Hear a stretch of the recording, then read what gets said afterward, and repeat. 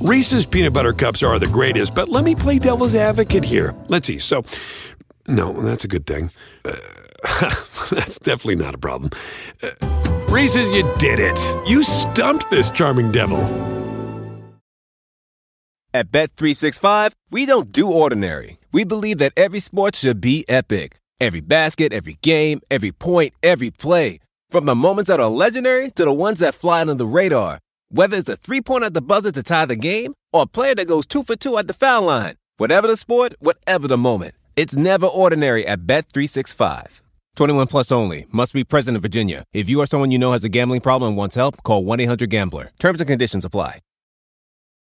Welcome on to this week's Hollinger and Duncan, joined by John Hollinger of The Athletic. Like you don't listen to this every week and you need people to be identified, which clearly is not the case. But we want to get into a show that I thought was really useful for me to do last year, John, which is looking at everyone who might be eligible for veteran extensions, which is one of the biggest ways that guys are getting paid in kind of this post-cap space era that we've been in after 2019. And also, frankly, we can also say the way that guys probably get the worst contracts out there is via extension as well. Some of the worst ones have been, obviously the John Wall one stands out, for instance. Although I will say, I think teams, by and large, make better decisions on extensions than they do on free agents because they've had that player in-house. So I think they have a better idea of what they're getting and what the risks are. Certainly they have a better idea, I think, health-wise of how the player is holding up and where the fail points might be on a multi-year deal.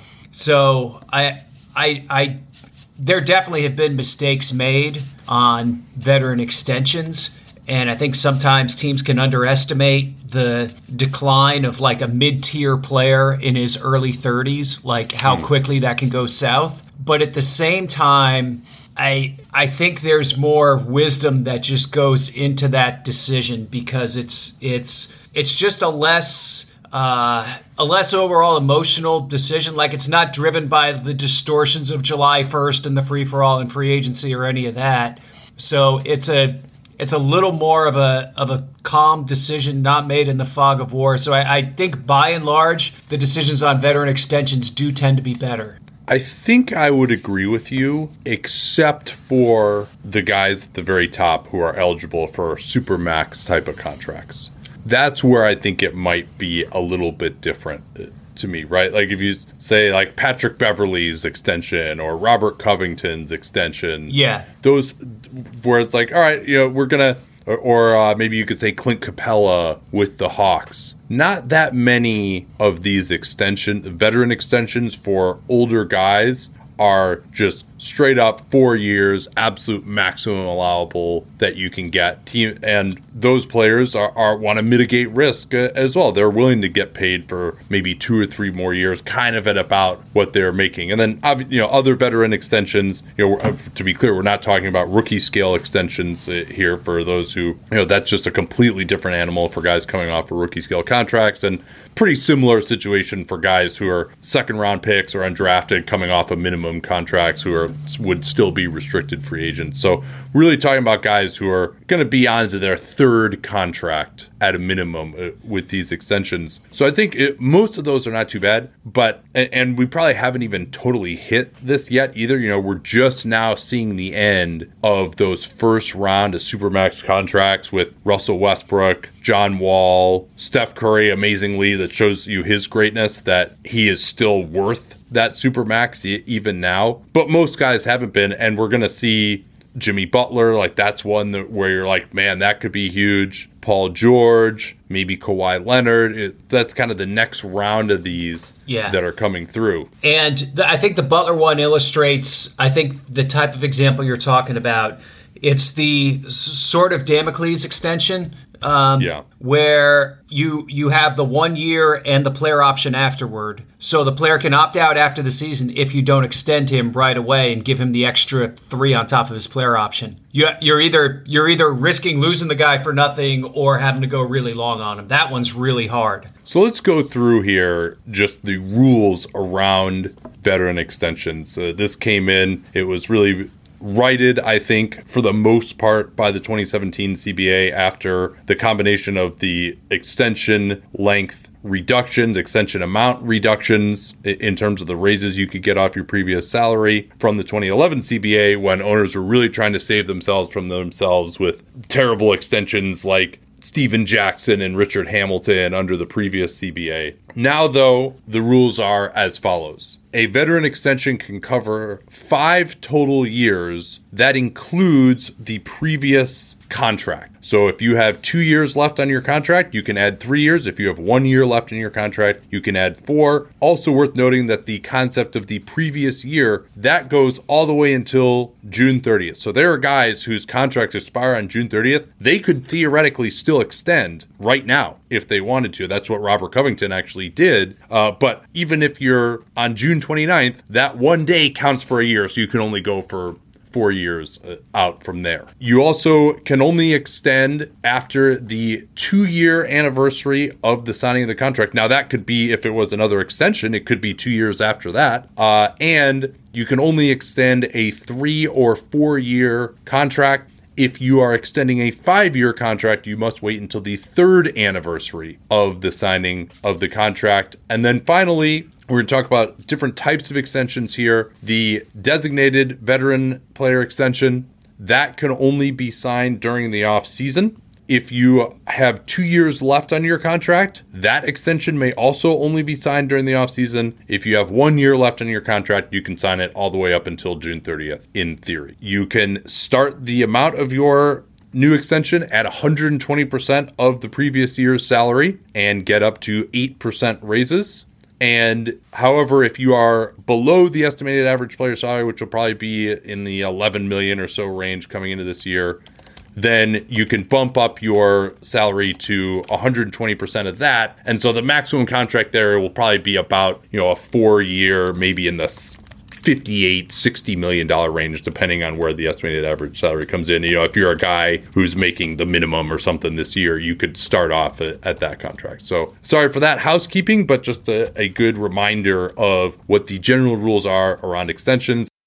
Anyone who's seen our YouTube videos knows that I don't wear formal stuff all the time. So when it's time to dress up rather than dress down, I highly recommend Indochino. They were the official outfitter of my wedding. I got my tux from there. All my groomsmen got their sport jackets from there as well. I felt really good about having them be the outfitter of my wedding because all of my groomsmen were going to get stuff that they could continue to wear that fit them perfectly. Because when you go somewhere else, you're not going to get something that's made for you. So why not measure yourself in 10 minutes or visit a showroom rather than feeling like you're wearing somebody else's suit that they tried and failed to tailor for you. And not only does Indochino have the suits that made them famous, but now they've got everything. Blazers, pants, women's wear, outerwear, designed and made for you. Hundreds of high quality fabrics to choose from. European wools, linen, cottons, tons of colors, tons of patterns. You can customize things like the lapel, the vents, the pockets, and you'll get a piece that is personalized for you in fit and style.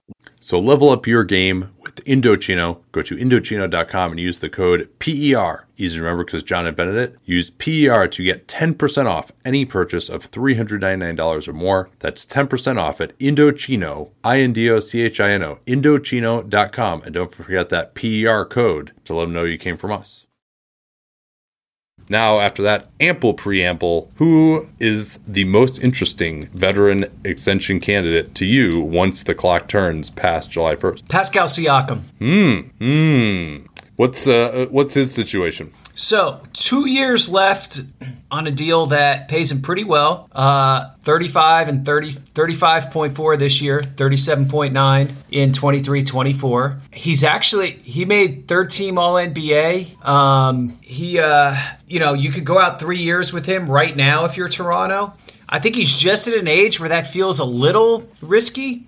you might go ahead and let him play out the year and do it again, and come back to him next offseason and say, because then you could add 4 too. I mean, maybe from his perspective, that's actually better too. And then, right, if he makes third team All NBA again, he'd be Supermax eligible. Oof. I don't know if I'd Supermax him anyway. That's where it's tough, where you have a guy who's Supermax eligible that you actually don't want to be Supermax eligible, right? Like thank you for voting Julius Randle All NBA, but we were kind of hoping to keep that number down a little.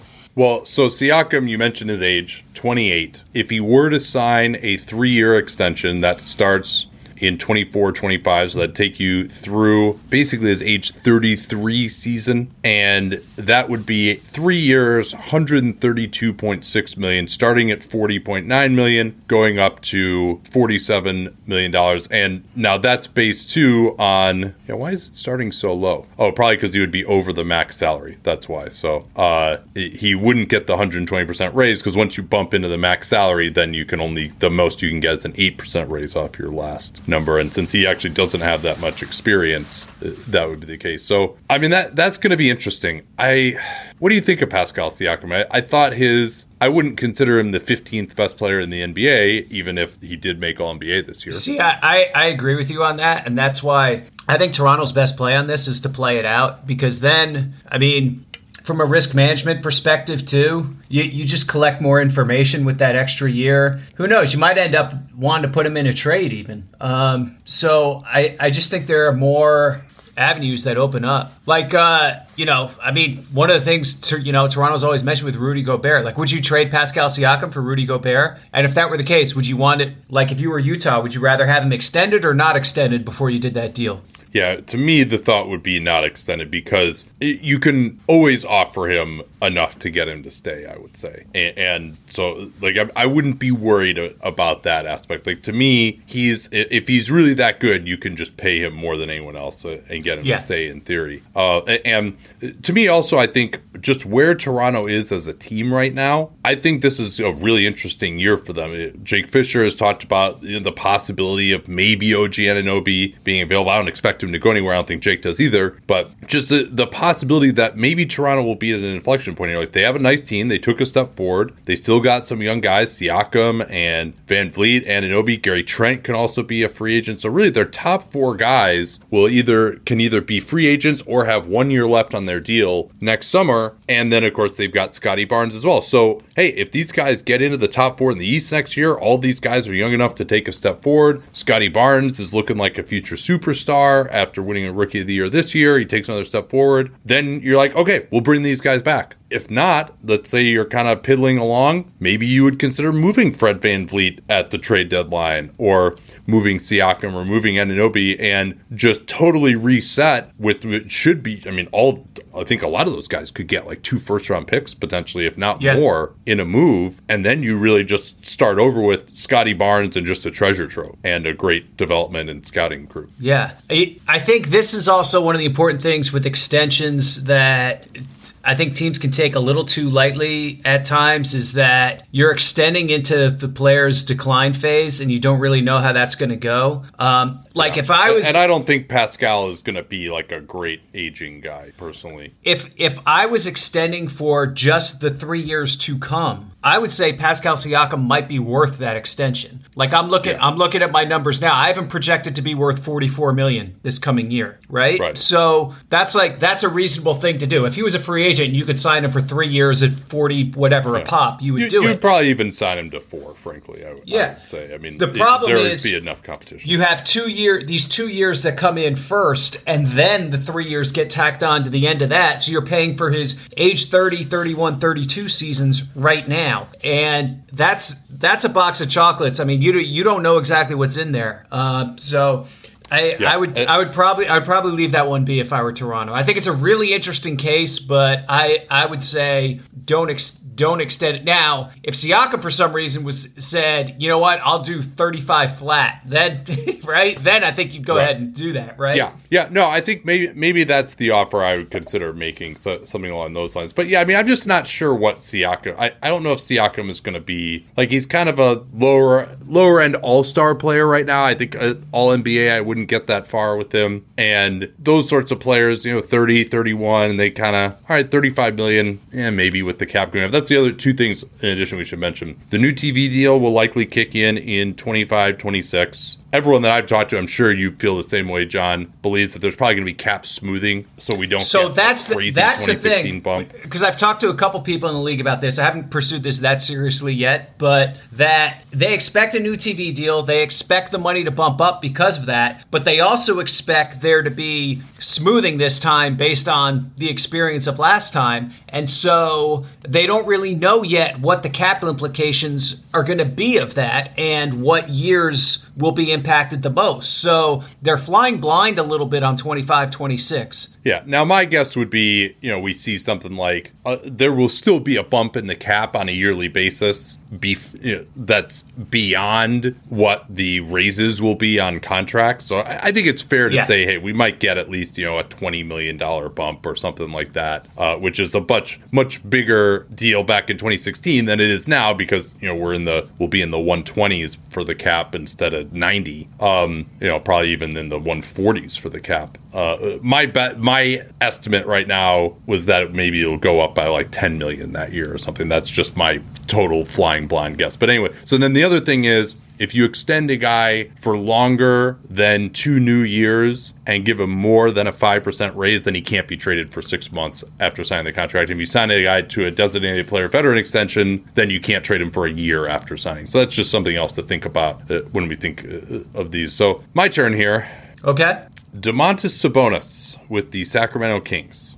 My guess would be probably not, because here's his situation. Makes 19.8 this year, 20.7 next year, then could tack on 3 years, 80.5 million after that. So that'd be 24, 26, 28, basically, that he'd be making each year. I actually, I think that would probably compensate Sabonis fairly for what my conception of his value is. I would probably make that offer as Sacramento. My guess would be he wouldn't be interested in it, that he'd be looking for something north of 30 a year. What do you think? I think he would turn that down. I think that's a fair offer based on what I think his value would be, in those seasons. It would be his age 28, 29, 30 seasons. I think that's a fair value. Unless he really values having time off in the months of May and June, he probably won't get ready for the national team. Re-up to stay in Sacramento on those terms. Oh, man. Honestly, if I were advising Sabonis, I would probably tell him to take that. I think his star is going to dim significantly in Sacramento. I don't think they're going to win. He will probably put up some stats, but I think there'll be an understanding maybe of just a continuing to evolve understanding that his skill set doesn't really help you. I think that Miles Turner made him look way better defensively, and that just having him as your center, the idea that you can't have a good defense, I think will be obvious to a lot more people in Sacramento. And hey, 2 years out as well. I mean, that's a long time, right? I mean, I think that we talked about that some with Siakam. Like, who knows what the hell is going to happen in 2 years, right? In 2017, John Wall had led the Wizards to a 49-win season, and he was healthy. And by 2019, he had torn an Achilles, and it was already the worst contract in the NBA before the extension even kicked in. Yep. And so I think that's, for someone like him that I see as kind of sub-all-star, to lock in that sort of money, I would do it. I would advise him to do it. I think there's just a feeling like, hey, I was an all-star, I should be getting 35, 40 million by where the cap is at that point. And I maybe that'll happen, but I would be risk averse enough that I would actually accept that as him. I will be very surprised if he accepts that. Me too. What about, speaking of which, what about Turner? Because he's another interesting case. Very interesting case, and he's eligible. He makes $18 million this year. He'd be eligible for a 4-year, $97 million extension. Miles Turner is 26. Thank you. Yeah, 26. So start at age 27 through 30 seasons. Not bad. I would say, right, for him. I think he's got a skill set with his size and shooting that should age pretty well. I think he has a chance. Now, there certainly are health issues as well. I think that might be the biggest reason that I would take this extension if offered. But he also could potentially be a trade candidate as well. This is one, I think it's more kind of due to the situation that the team is in than that. Like, I think this would be a pretty fair deal for him. You know, he's probably kind of along the lines of like where Clint Capella is. Like, you're not going to get into like, you know, over $25 million a year still, I think, unless you really are like an all-star level of player, and he hasn't shown that yet. So I think this would be a good deal for him and not a terrible one for the team either. I might consider it. Maybe you would want to get 3 years or a non-guarantee or team option on the end if you're Indiana. What do you think? I think to get this in ink, Indiana probably does need to offer the full 4, because I think this is kind of the lowest possible level that Turner would value himself at a year ahead of free agency, because there is going to be money out there in 23. He might be one of the best free agents out there, depending on who else extends, obviously. I think the 4-year 97 is pretty fair. It takes risk off the table for both sides. The only thing, it handicaps Indiana from trading him during the course of the season. But yeah, I think, well, actually, if they did it right at the start of free agency, they could trade him. Oh, because they would have enough time. But it's 6 months. Is that what it is? 6 months. Yeah, 6 months. So yeah, I think that is probably the right move for Indy. I would probably take that if I was Miles Turner. I don't know. Maybe he's hoping that he can have a big year without Sabonis there, that he has, I don't know, if he has dreams of post-up glory now, which might alter his perspective. But I think that's a totally fair deal, actually, that 4 years, 97 for him. I think you're right. I like Miles Turner more than most, but it seems like, you know, I have to detach from my view when we're talking about his value, that, you know, it doesn't seem like there were, you know, if he really were worth more than this, wouldn't some team have come up with like 2 first-round picks to trade for him already? It doesn't seem like anyone has ever really made that offer necessarily. There were reports that David Griffin offered the number 4 pick back in 2019 for him, but that was obviously he had a couple years left on a value contract at that point. Let's see here. There are many other ones that in theory could extend, but we're going to try to stick to the biggest ones here. And the realistic ones, I'll add. Yeah. We're not going to do like Cristiano Felicio extension scenarios. Okay, who else interests you here? Paul George. Wow, already? We're actually, you know what? We're a year too early on him. Yeah, that's good. He's going to get interesting next summer. Yeah, when he has a year and a player option ahead. That's when it'll get interesting. I think you wait this out if you're the Clippers right now. You don't need to do anything. And it's going to be Paul and Kawhi next summer. Yeah, who would be extension eligible? Yeah, and that actually, there's another interesting Clipper, and we can kind of go through by team too. Ivica Zubac is an interesting one. He's making only 7.5, so he would be eligible for that Josh Richardson, which would be 4 years. You know, we'll eyeball it here at $58 million or so. It might be a little more or less than that. 20% raise on the average salary. Is that right? I'm sorry? It's a 20% raise on the average salary? Yes, the estimated average player salary for next year, which we don't exactly know yet. But we think will be around 12. Yeah. I would think about that. He's still pretty young. He's a good player. It's a franchise that doesn't really give a shit about the luxury tax, so retaining rights to players then just becomes the paramount thing at that point, and just having the assets under your control. So I would think about doing a deal like that for him, where maybe the back end contains partials or team options or whatever, but that gives him his money up front. I would think about that for sure. Yeah. Now, interestingly as well, they also have, let me double check this, they also have a team option on him. Yes. And so if they wanted to, they could also just decline that team option and have full bird rights on him and sign him to a new contract. And maybe they could get him for cheaper overall, with the idea that, hey, we're declining your 7.5. We're giving you a bump off of that this year that we didn't have to do. And then we can get you for cheaper going out into the future. That might be a thought that they could come to as well. But I think they probably would just rather keep his salary low for this year. I think because they know know they're a tax team this year, they probably wouldn't do that. That's interesting that you're right. That is an option for them. But I think for them, they probably look to the out years and they say, we don't know how long we're going to run with this thing with Paul and Kawhi. And at that point, we may go nuclear. So I would probably keep that 7-5 year and try to build an extension off of that. Because he's not his on the open market, like nobody's giving him more than $58 million in the open market next year. Like that would be very unlikely, right? So I think they have this one under control. Reese's peanut butter cups are the greatest, but let me play devil's advocate here. Let's see. So, no, that's a good thing. That's definitely not a problem. Reese's, you did it. You stumped this charming devil.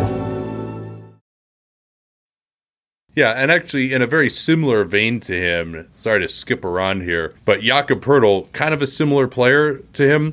He's making 9.4 this year, so basically he'd be eligible for the same type of contract as well. I think Poeltl maybe is a little bit better. I think he's way better. Well, I wouldn't say so. Like the free throw thing is kind of a problem if he's actually on a real team that's going to play in the playoffs. Now that's fair. We haven't seen what happens to him in a postseason environment.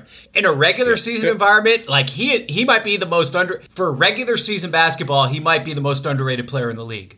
Yeah, I mean, he is a top 10 rim protector. And I actually think Zubac is quite underrated in that regard as well. Yeah, Poeltl did play in 2019 in the playoffs, but hasn't obviously made it back since then. So, yeah, I mean, I think it's kind of all these, like, start but maybe don't finish the game centers. Like, he's got a little more mobility, so maybe he would for some teams. But, the range of that sort of player now seems to have been, at one point it was the contract that Poeltl was on before, and now it'll be the contract that Poeltl will be on now, right? Yeah. It was a little bit, 11, 12 million a year. It seems like that's kind of the market for him and Zubac, and you get Mitchell Robinson. Maybe he's a little less proven. Robert Williams is better than those guys, but he's also injury prone. He got in the 12 million type of range. So just these traditional centers who are like pretty good, maybe a little bit of two-way ability, solid rim protectors. That seems like kind of the going rate at this point in time. What about Poeltl extend and trade in a sign and trade for DeAndre Ayton? Yeah, I mean, that's one that we've talked about. I think it could be interesting. Now, I mean, once you extend him, then you couldn't trade him unless you only extended him for 2 years and only a 5% raise, which I don't think he would take. But so as the Spurs, would you offer him that full Josh Richardson? The 4 years, call it $58 million. I think I actually would. Yeah. I think he's a good starting center, regardless of what happens in the fourth quarter of playoff games. I think just his value for the first 3 quarters of those games would justify that salary. Yeah, I mean, a guy played 29 minutes a game at center last year. I think he if he's getting set up a little bit more with more spacing, maybe he looks a little bit better on offense as well. So pretty serious floater game for a big guy. I mean, it's partly because he doesn't want to get fouled, but still, like he's got some nice touch. While we're on the Spurs, I highly doubt this will happen. DeJounte Murray eligible for 3 years, $69 million. He probably says no to that, I'm guessing. No shot at that one. Yeah. I mean, I'm not sure that he should, frankly, but I mean, the other thing that he might ask for after next year would be a renegotiate and extend if they still have some cap space. Absolutely, yeah. So, but I don't I know that he made the All-Star team as an injury replacement. Like, I don't think he's better than the rest of these $20 million a year point guards, like Van Vliet or something, or what Brunson's going to get. Like, I think he's more in that class than he is really like a level above them, particularly with the shooting limitations. I tend to agree, although Brunson's going to end up getting paid a lot more than Murray makes right now. Yeah, Murray finishes up. He's got 16 this year, 17 next year. So that's why he couldn't go up much more unless he's renegotiated and extended. So, yeah, I think he probably turns that down. It wouldn't be insane to me, though. He's also young enough, though, that you might want to just get a 4 or 5 year deal rather than 3. Oh, if you're San Antonio, yeah, that's a good point too. So yeah, move it back a year and then, either renegotiate and extend or just let him go all the way through it and do a 5-year max at the end of it. All right, let's pick another team here. We can go through some of their candidates. Who you wanted to go to here? Well, so there's one that I think is interesting because I think it depends a lot on the information they have that we don't have access to, and that is Bogdan Bogdanović with Atlanta. Yeah. Because on paper, he is worth extending at that price, which would be, it's like 20, it starts at 21, right? It'd be a 4-year 97 extension, which is maybe a little scary on the out years, but I mean, he's a good, I think by the end of the last season, he was the best sixth man in the league. The problem is you don't know what's left in those knees of his. And so ever since he hyperextended that knee in like his first month as a Hawk, he's had problems with it. Exactly. And he was having problems in the playoffs, even in the Miami series. Like, you know, when somebody misses a playoff game with knee soreness, right? Like, that's a little bit of a red flag that there's something pretty serious going on there. He does have the player option next season, so you do have to worry about that a little bit if you're Atlanta. But given the tax situation the Hawks face already, like that just feels very risky to tack on years onto him right now when you don't know what you're going to be getting from him physically next year, let alone 3-4 years from now. Yeah, I mean, you'd be ending up paying him $27 million in his age 34 season if you go the full 4 years. I mean, to me, this one would make a little bit more sense. Would he just be willing to do a 2-year extension that wouldn't violate the Melo rule that would still be tradable? That to me would be more along the lines of something that would make sense here. Yeah. Because again, we always look at these extensions and, well, what's the most the team can offer? But you're allowed to obviously extend the guy for less. Yeah, and he's making 18, so he wouldn't get much of a substantial raise off of that. You know, it'd be something more along the lines of 2 years, $40 million. That's something maybe that they would consider a little bit more.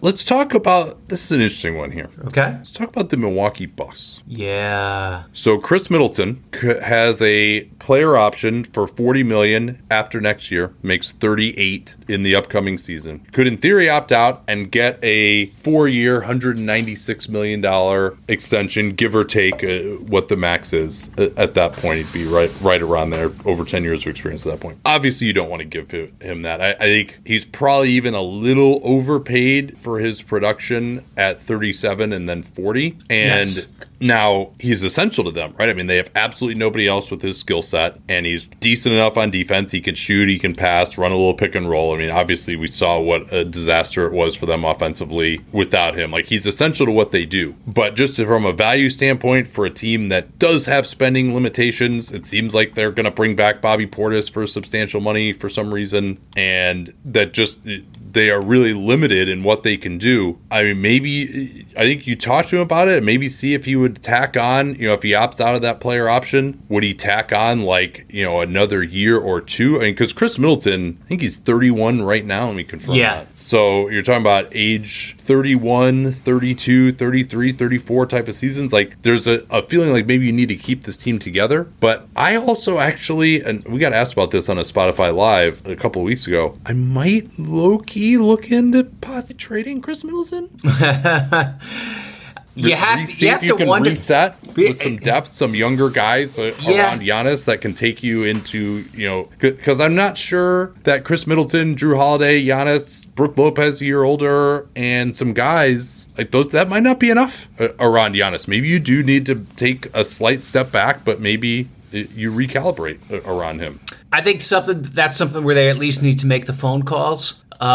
See what's out there. I also wonder, like you said, if you could get him to remove that player option year, could you go out 3 years from there and something in the 30s where you lower the tax hit in 23, 24, you're almost doing smoothing basically. And then you have his deal more aligned. You could probably even give him a player option on the end of it, because that player option is probably not going to hurt you, right? Yeah, because it's going to be a bad enough contract that he's just obviously going to opt in. Right. It's an easy concession to make, but I think that's an option to look into just to help them manage what's going to be a tax hit these next, say, 3-4 years with Holiday, Middleton, Giannis. Yeah, they've also got Brook Lopez in the last year of his deal, and that's one where, because this is his age 34 season coming up, maybe it's one where, all right, you go into the season, he's looking good, you tack a year or two on, Beverly style. Yeah, the Joe Ingles, you put another year on it. Yeah.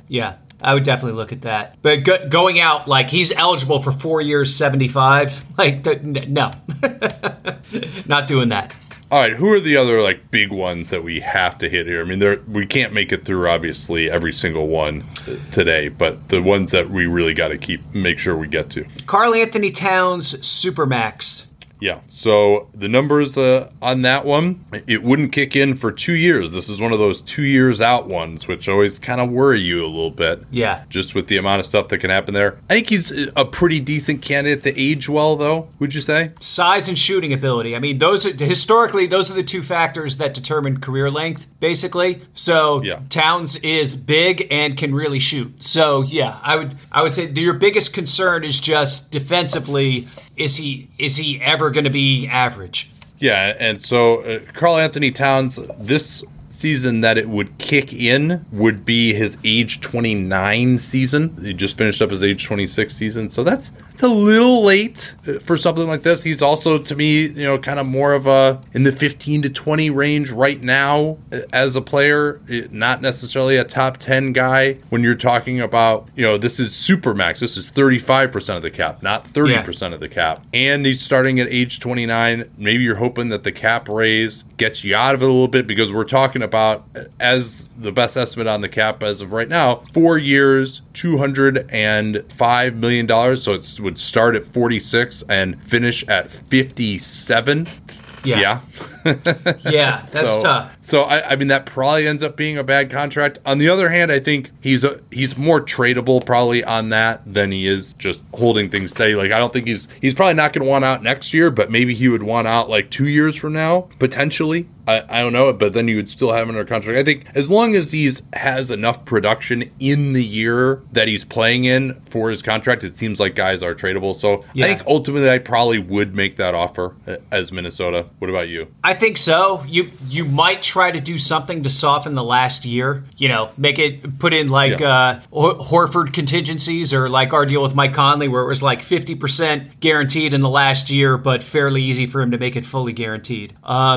You might do something like that. I think one of the things, like having worked in a small market, you take flight risk off the table when you extend him. And otherwise, I think if you don't do the extension this year, you get to next year, he has 1 year left. His eye starts wandering. It can get difficult at that point. You're stuck giving him the 5-year designated player veteran extension after next year. If he has another good year, you might be happy to have it only end after 4. That's a good point too. I hadn't considered that one. I was thinking about if he didn't make it, and you were looking at scenarios where your offer wasn't going to be better than any other teams, except for the 5th year. But you're right. You get into a completely different unwelcome scenario because you have to go out the extra year on that designated player now. So yeah, I would go ahead and do this if I was Minnesota.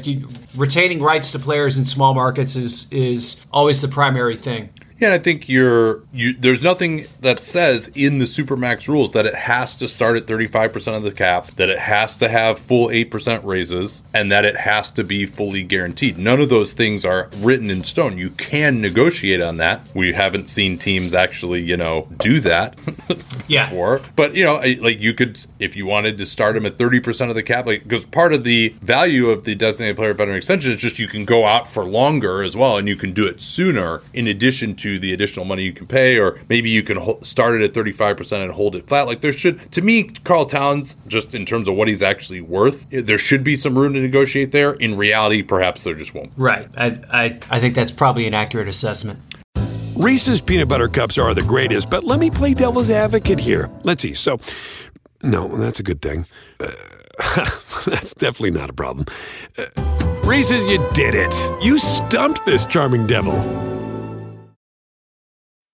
D'Angelo Russell makes $31 million. That's too much for him at this point in time. His playoff performance was not good. I think if I were them, I would probably be looking to trade him. Yes. Unless there was some number like $20 million he'd be willing to accept, I would not be interested in bringing him back right now. And they also could possibly have cap space next summer. So I think I would not really be making him a significant offer if I were. Yeah, and those cap scenarios and the flexibility to do stuff before an Anthony Edwards extension kicks in, I think is the reason that you would not do a deal with Malik Beasley either. Like, he could be extended for about $16 million, which I think is roughly what he's worth, but he has a team option, right, in 23-24. So I think losing that optionality, like, you'd rather have that optionality than bother with, like, hey, we got a fair contract for 2 more years, woohoo.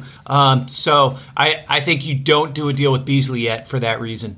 So there are 2 guys who are beyond the Supermax now due to their level of experience, but are actually going to be eligible for rather massive extensions. One of them is LeBron James with the LA Lakers. It doesn't really seem like there's momentum to do that at this point, and particularly because of the possibility that he might be able to play with his son. I don't know if he even wants to lock in, and since he's a billionaire now per Forbes, he probably doesn't really need the money. Yeah.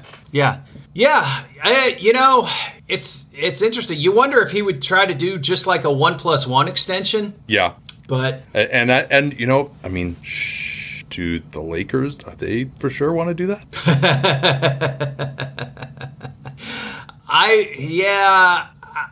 I would still think about it if I were the Lakers, because I think having him there lets him sell you sell yourself to free agents automatically when you have him there. So I think just the power of that, and LA is a free agent destination. But you also have no space to actually you lose some of your space to bring guys in. I mean, right now next year the Lakers only have one player guaranteed to be signed, who is Anthony Davis.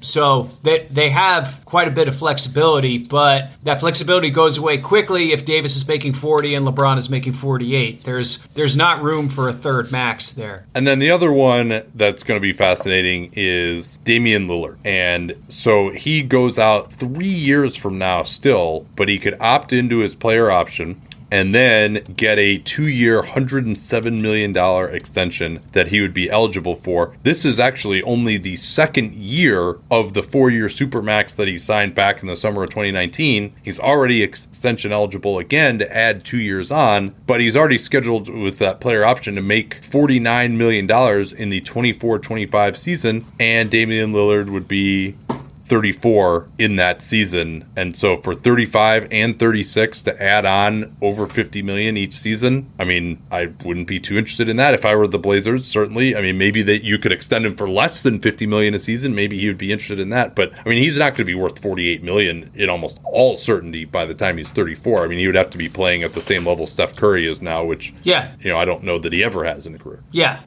To me, that would be a ridiculous extension. And it would be a sign, I think, that the Blazers are being run by a third party a little bit, let's say. Well, it's also a sign, perhaps, that they plan on keeping him there forever. But to me, if you ever want to trade him, don't put that extension on there. I think he's much more tradable without it, and he still has plenty of time left. Well, that's the other thing. You can still do an extension with him next year, and you'll have a lot more information about what you have, and probably a new owner, too, I would think. I mean, we'll see how this goes, but... No, the team's not for sale.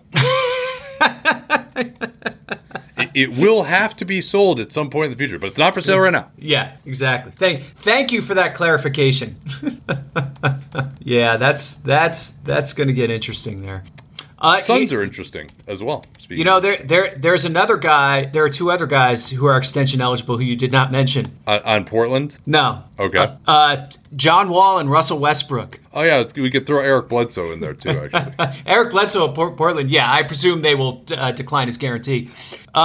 Westbrook, in all seriousness, because you could do an extension below the mat, you could extend him for 2 years, $30 million if you were the Lakers, or maybe if you weren't the Lakers, if you were his next team. Well, I mean, I guess maybe the thing to think about that hasn't really come up yet is there a number they could get to with him if he opted out of his player option? Would they? I don't think they would or should do this, but would they say, okay, opt out of $47 million and we'll sign you to 2 years, $60 million? And would that give them enough room to use the mid-level? That takes them out of the tax. Yeah, they would be a full mid-level team at that point. Absolutely. Yeah. I mean, that's now you're putting $30 million on your books for 23-24. Might actually also, John, might actually make him more tradable this year if he doesn't have that massive $47 million number for this year where it's just so hard to match salary.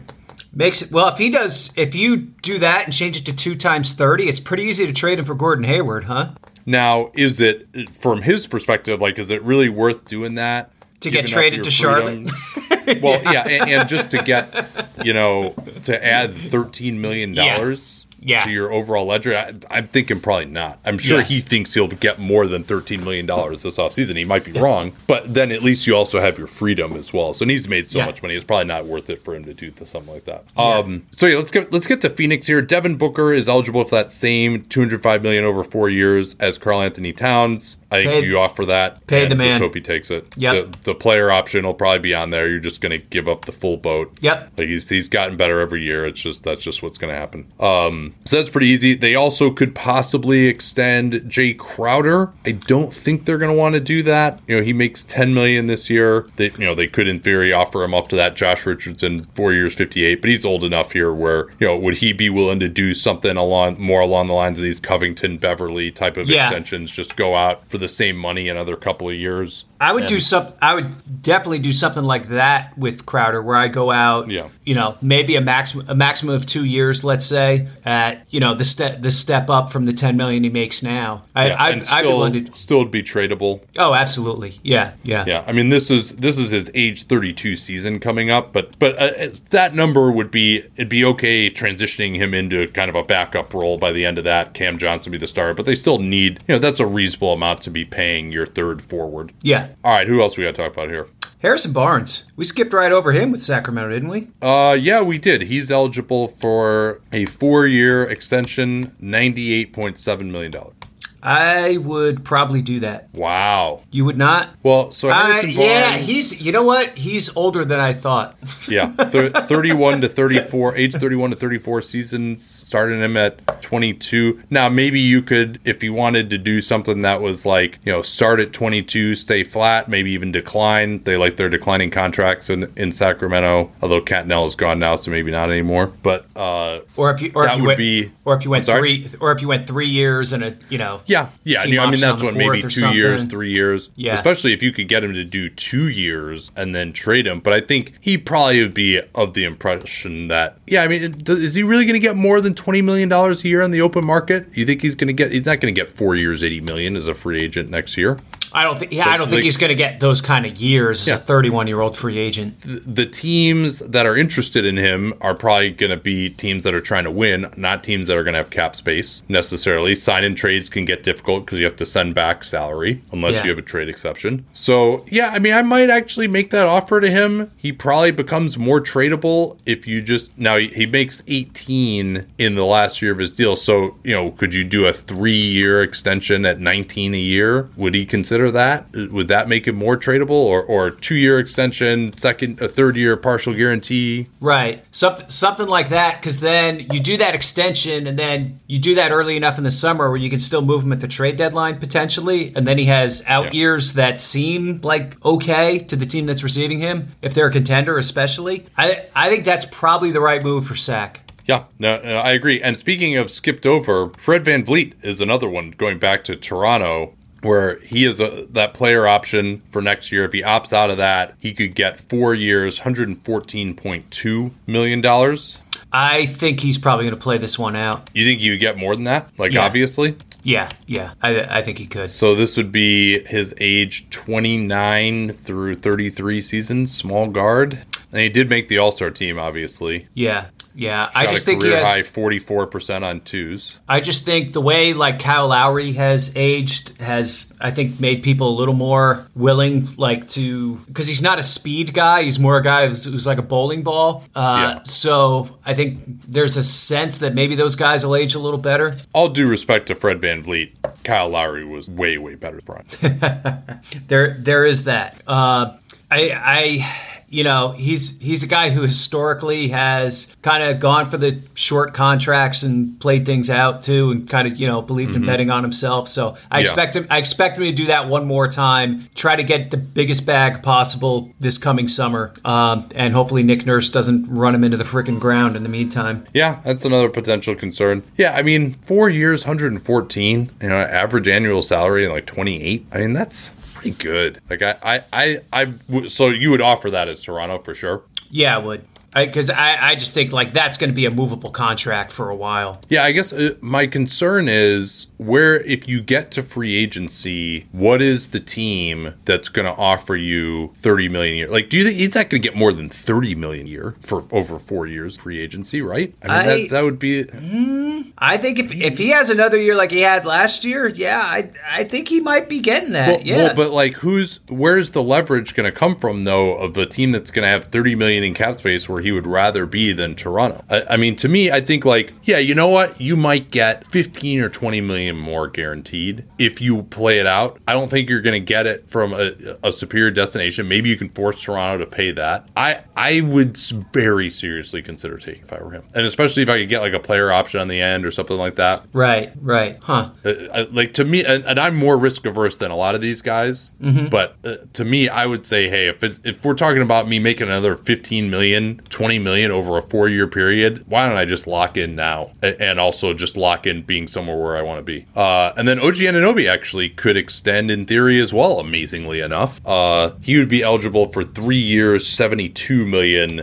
He would have to go out, it's 2 years from now, and then he would decline his player option for 18 million. Yeah, I think that's a pretty easy one for him to turn down. I think he's in pretty good position to get paid. Yeah, I don't know. I mean, you would make that offer as Toronto. It's just, to me, it's hard for, and maybe with the cap going up, I should just be adjusting for inflation a little bit more, but it's hard for 3-and-D type of guys to get paid more than, I mean, Mikal Bridges is like the ultimate of that guy, and he just got 20 million a year. So, but I think he thinks he can be more too. That might be the genesis of some of these rumors that he may, I don't know if he wants out, but might be looking for more opportunity, let's say. Yeah. I think people are really intrigued by OG, even like more than they were by Bridges, just because with OG's body, he can play 3, 4, and even 5. Like he just, he lets you be such a chameleon, especially when you get to a playoff situation. So I think there's going to be a lot of interest in him. If he hits unrestricted free agency, it could be someone just says, damn the Torpedoes, we'll pay him the max even if we're overpaying. Because like you get in those situations with free agency too. Or it could just be where he has a lot of interest and then Toronto has to shell out more. Yeah, I mean, now to be clear, in the first year that this extension would kick in, the 7 to 9 year max would be $39.3 million. So I don't know if he would get that max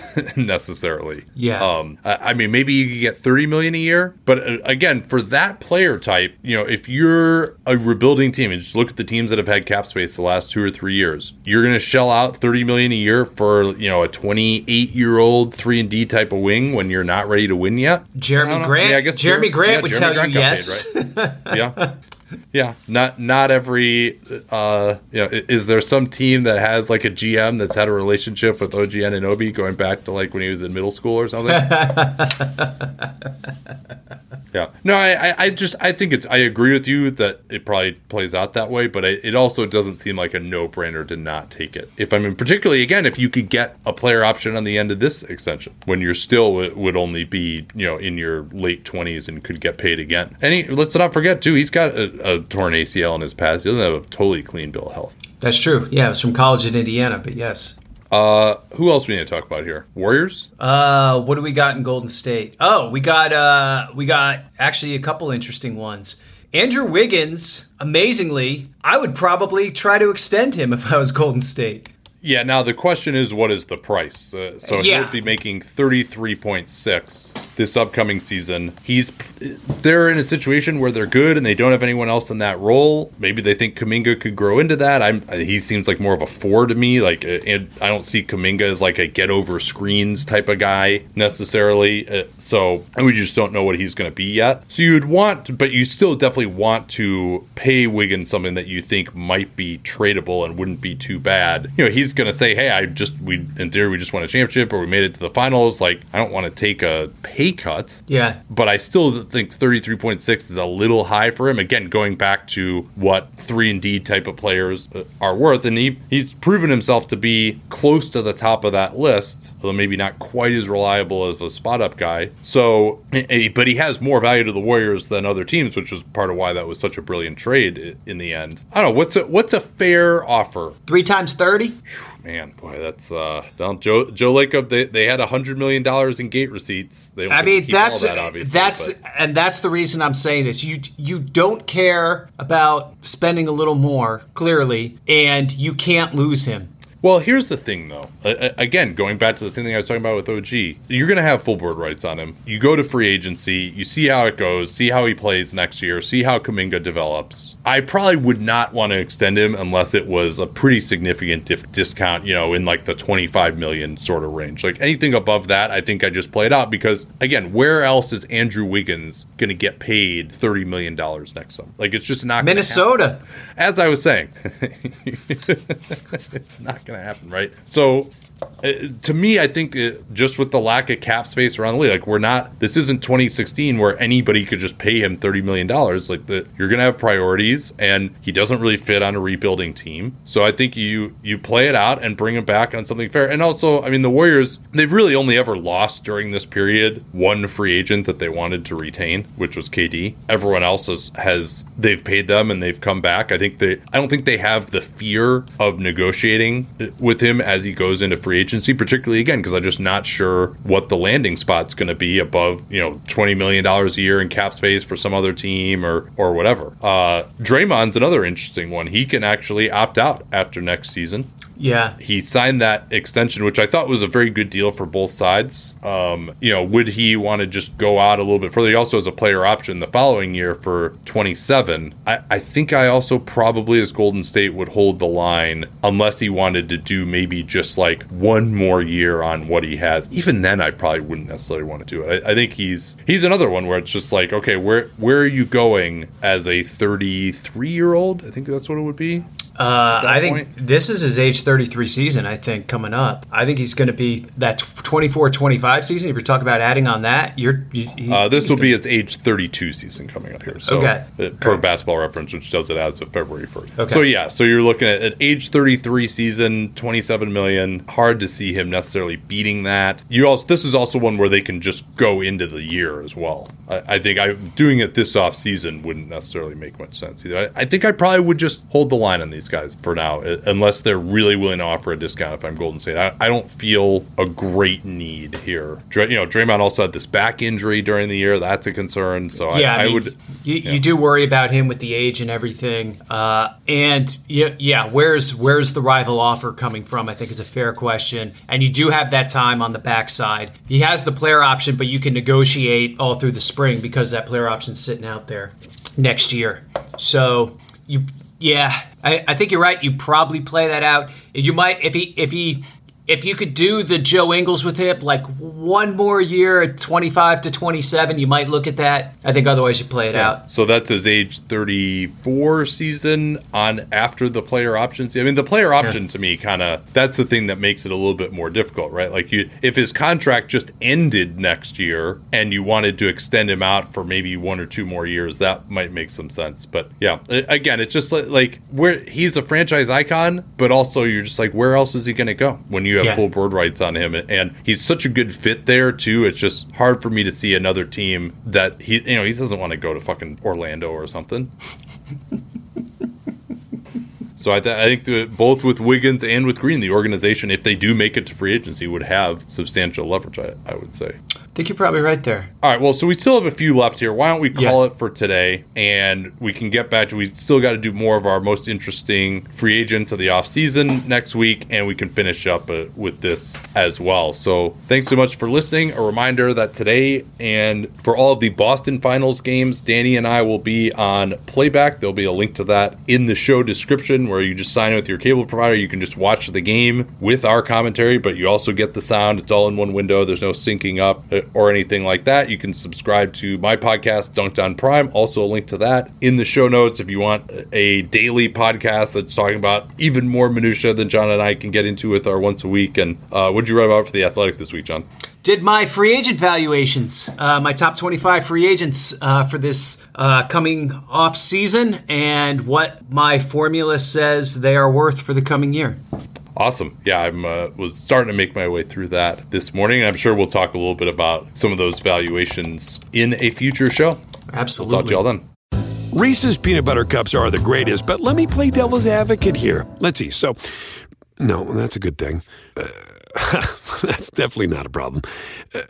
Reese's, you did it. You stumped this charming devil.